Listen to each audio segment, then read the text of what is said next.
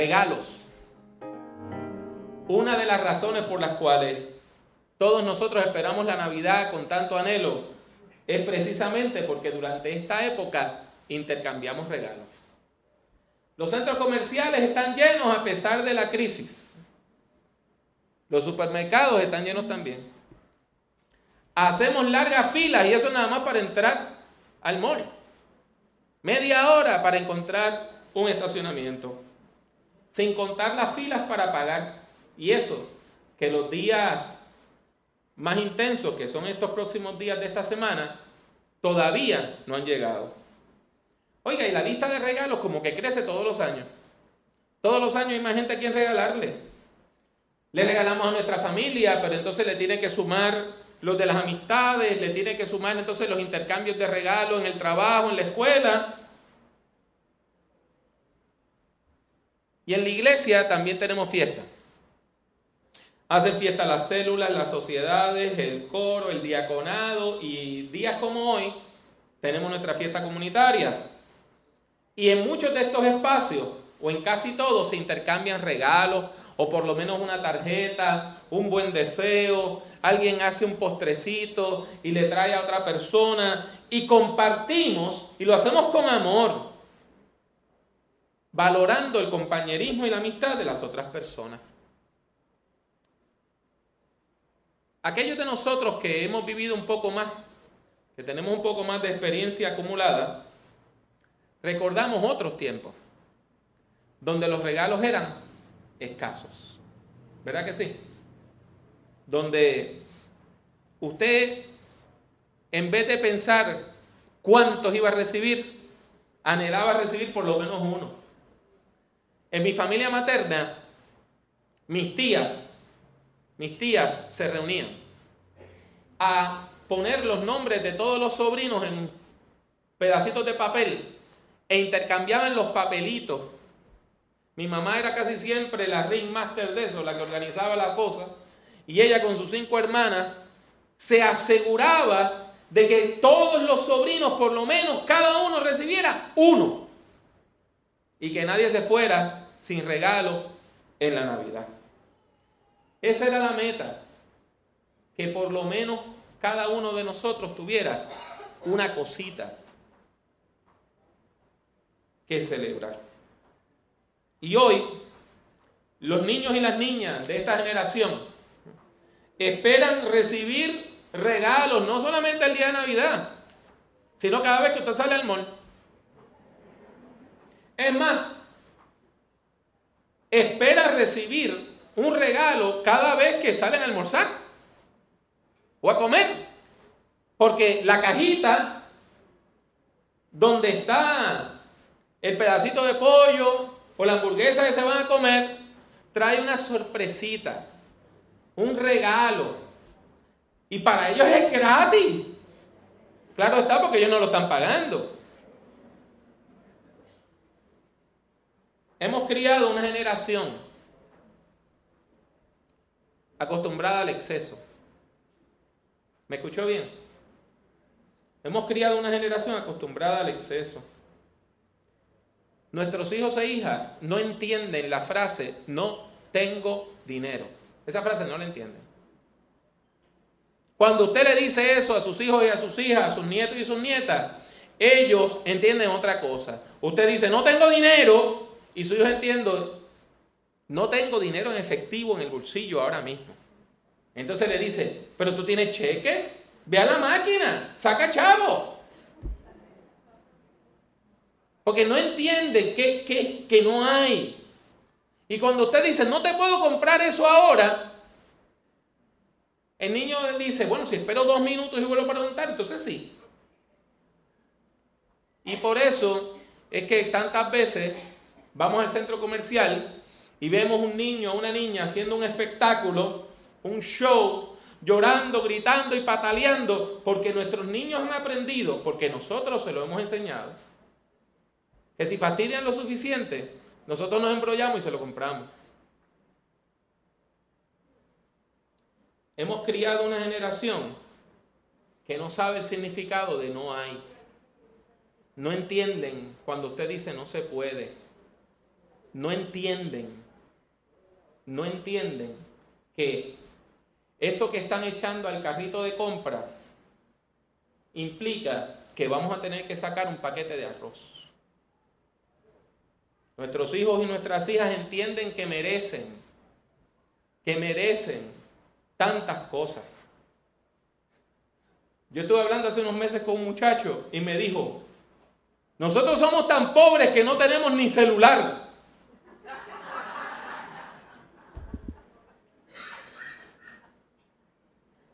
Ahora se entiende que derechos humanos, cosas básicas son una computadora preferiblemente portátil y si puede tener otra de escritorio mejor, servicio de internet inalámbrico en el hogar, más un teléfono inteligente, ¿verdad? Un teléfono con internet, un iPod o algún otro reproductor o lector de MP3, MP4, PSP, 10, PlayStation, Wii, si se puede un iPad o alguna otra tableta electrónica.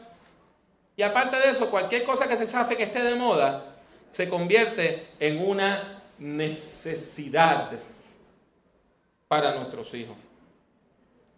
Y es una paradoja que aquellos de nosotros que nos criamos en la escasez, hemos criado a nuestros hijos en el exceso. Y hoy, nuestros hijos y nuestras hijas tienen ropa en sus armarios, en sus closets, con los tickets puestos, que cuando se las ponen ya no les sirven, porque han estado meses sin usar. Y es fácil caer en la trampa del exceso, ¿sabe? Es bien fácil. Es bien fácil caer en este ciclo. ¿Cuántas veces usted no ha escuchado a una persona decir con coraje, con enojo, ahora le tengo que comprar un regalo a fulano? Acá entre usted y yo, ¿cuántas veces nosotros lo hemos dicho? Una persona que no esperábamos nos hace un regalo y nosotros no la teníamos en la lista y nosotros, ahora tengo que ir a comprar otro más. Regalamos por obligación, no por gozo. Regalar se ha vuelto una obligación. Usted me da una corbata, yo le regalo unas medias, usted me da una tarjeta, yo le regalo una foto. Usted acepta mi regalo con amor aunque no le guste y yo celebro el suyo aunque jamás lo vaya a usar. Y aunque muchas veces nunca usamos lo que recibimos, lo guardamos por lo menos por un tiempo antes de traerlo a la iglesia, a donarlo para las otras personas que tienen necesidad, donarlo a alguna otra entidad benéfica, o con el tiempo termina en la basura. Y mientras usted y yo regalamos por obligación, hay niños sin regalo. Algunos niños no reciben lo que desean, porque no hay, ¿sabe? No hay. Hay otros niños que no reciben nada. Algunos provienen de hogares en crisis, donde papá no es funcional o se fue. Y hay niños que no tienen hogar y están en un hogar de crianza o uno de estos hogares intermedios donde están esperando a ver si alguien les da la casa que necesitan. Hay niños que no tienen padres y otros niños tienen padres pero no tienen salud. Nosotros no vemos ya cosas que todavía se ven en Brasil y en Bogotá. No las hemos visto por mucho tiempo, pero eso no quiere decir que no las podamos ver en el futuro cercano. Yo recuerdo la primera vez que yo fui a Bogotá, que es la capital de Colombia, y vi un grupo de niños cruzando una de las avenidas gigantescas, 8, 10, 12 carriles, solos. Se veían sucios, estaban vestidos con ropa que más que ropa parecían harapos. Y no había un solo adulto con ellos. Yo le pregunté al pastor que andaba conmigo, que me estaba hospedando, y él me dice, esos son los gamines. Yo nunca había escuchado esa palabra, me imagino que usted tampoco, ¿verdad?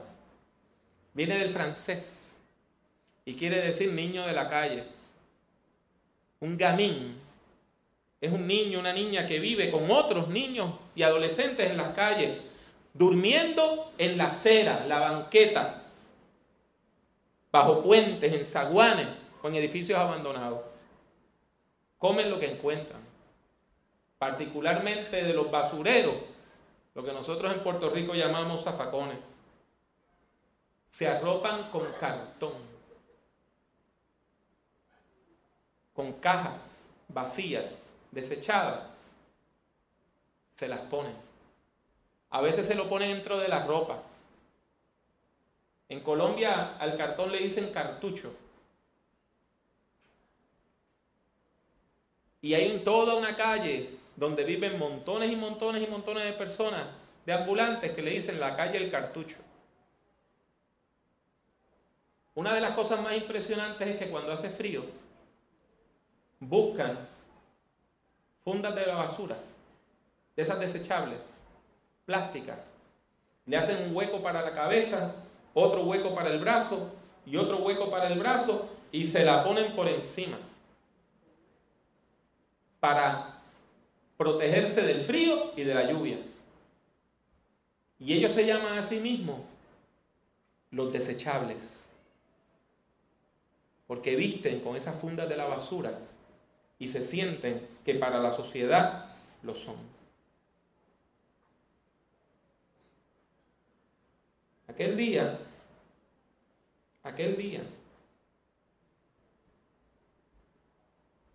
yo me quedé en silencio. Pensé en mi hijo mayor, en Tony, que en aquel tiempo tenía 2 o 3 añitos. Y lo imaginé en su restaurante de comida rápida favorita, devorando sus pedacitos de pollo con papas fritas, papas a la francesa, ¿verdad? Y comiendo mientras jugaba con el juguetito incluido en la oferta.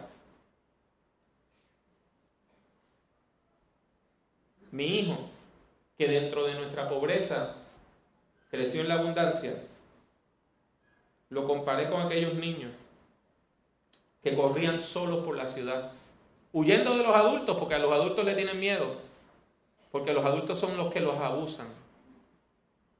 Y nada más confiando en los otros niños de la calle. Y usted y yo decimos, qué bueno que esas cosas en Puerto Rico no se dan. ¿Usted está seguro? Puerto Rico hay muchos niños sin regalo. Muchos más de lo que usted imagina. ¿Recuerdan la historia de un niño que la policía lo encontró caminando solo de noche? Desnudo, por la calle, sin zapatos. Su mamá había dejado a ese niño y a otros solos en su apartamento mientras ella salía a hacer no se sabe qué cosa. ¿Dónde está la Navidad para esos niños? O del caso que ha estado sonando en la prensa, de esta señora y su nuevo marido que abusaban sexualmente de los hijos de la señora y de las hijas. Y no solamente ellos, sino que invitaban amistades a participar del abuso. Y la gente sabía lo que estaba pasando y nadie abría la boca. ¿Dónde está la Navidad para ellos? Y con mucho respeto para aquellos que son familiares de la persona que voy a nombrar ahora, que yo sé que también están sufriendo. Y para Lorenzo González Cacho, ¿dónde está la Navidad?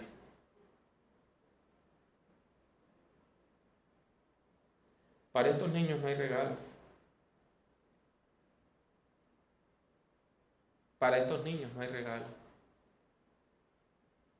En medio de nuestra abundancia no podemos olvidar la escasez. Y eso no pasa en otro lado, pasa aquí mismo. En nuestro barrio, en nuestra comunidad, en nuestra propia iglesia, hay personas que no tienen con qué comprarle un regalito a sus hijos. Es más, muchos no tienen ni compra. Muchos no tienen gasolina para venir a la iglesia. Muchos no tienen un vehículo. Hay personas sufriendo porque familiares han fallecido. Hay personas sufriendo porque no tienen y porque no van a tener.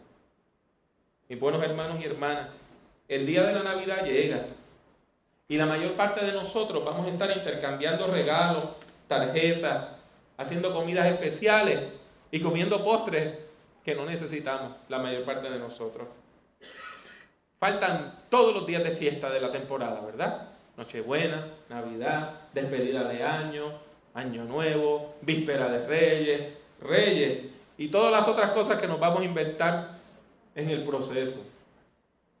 Y qué bueno que usted y yo podemos disfrutar de esos días de fiesta. Qué bueno. Pero no olvidemos a los niños sin regalo. No olvidemos a las familias en crisis. No olvidemos a la madre que va a recibir la llamada de la policía diciendo que su hijo murió en un accidente de tránsito. No olvidemos al hombre que cuando despierte de su borrachera le van a decir que mató a alguien en la carretera.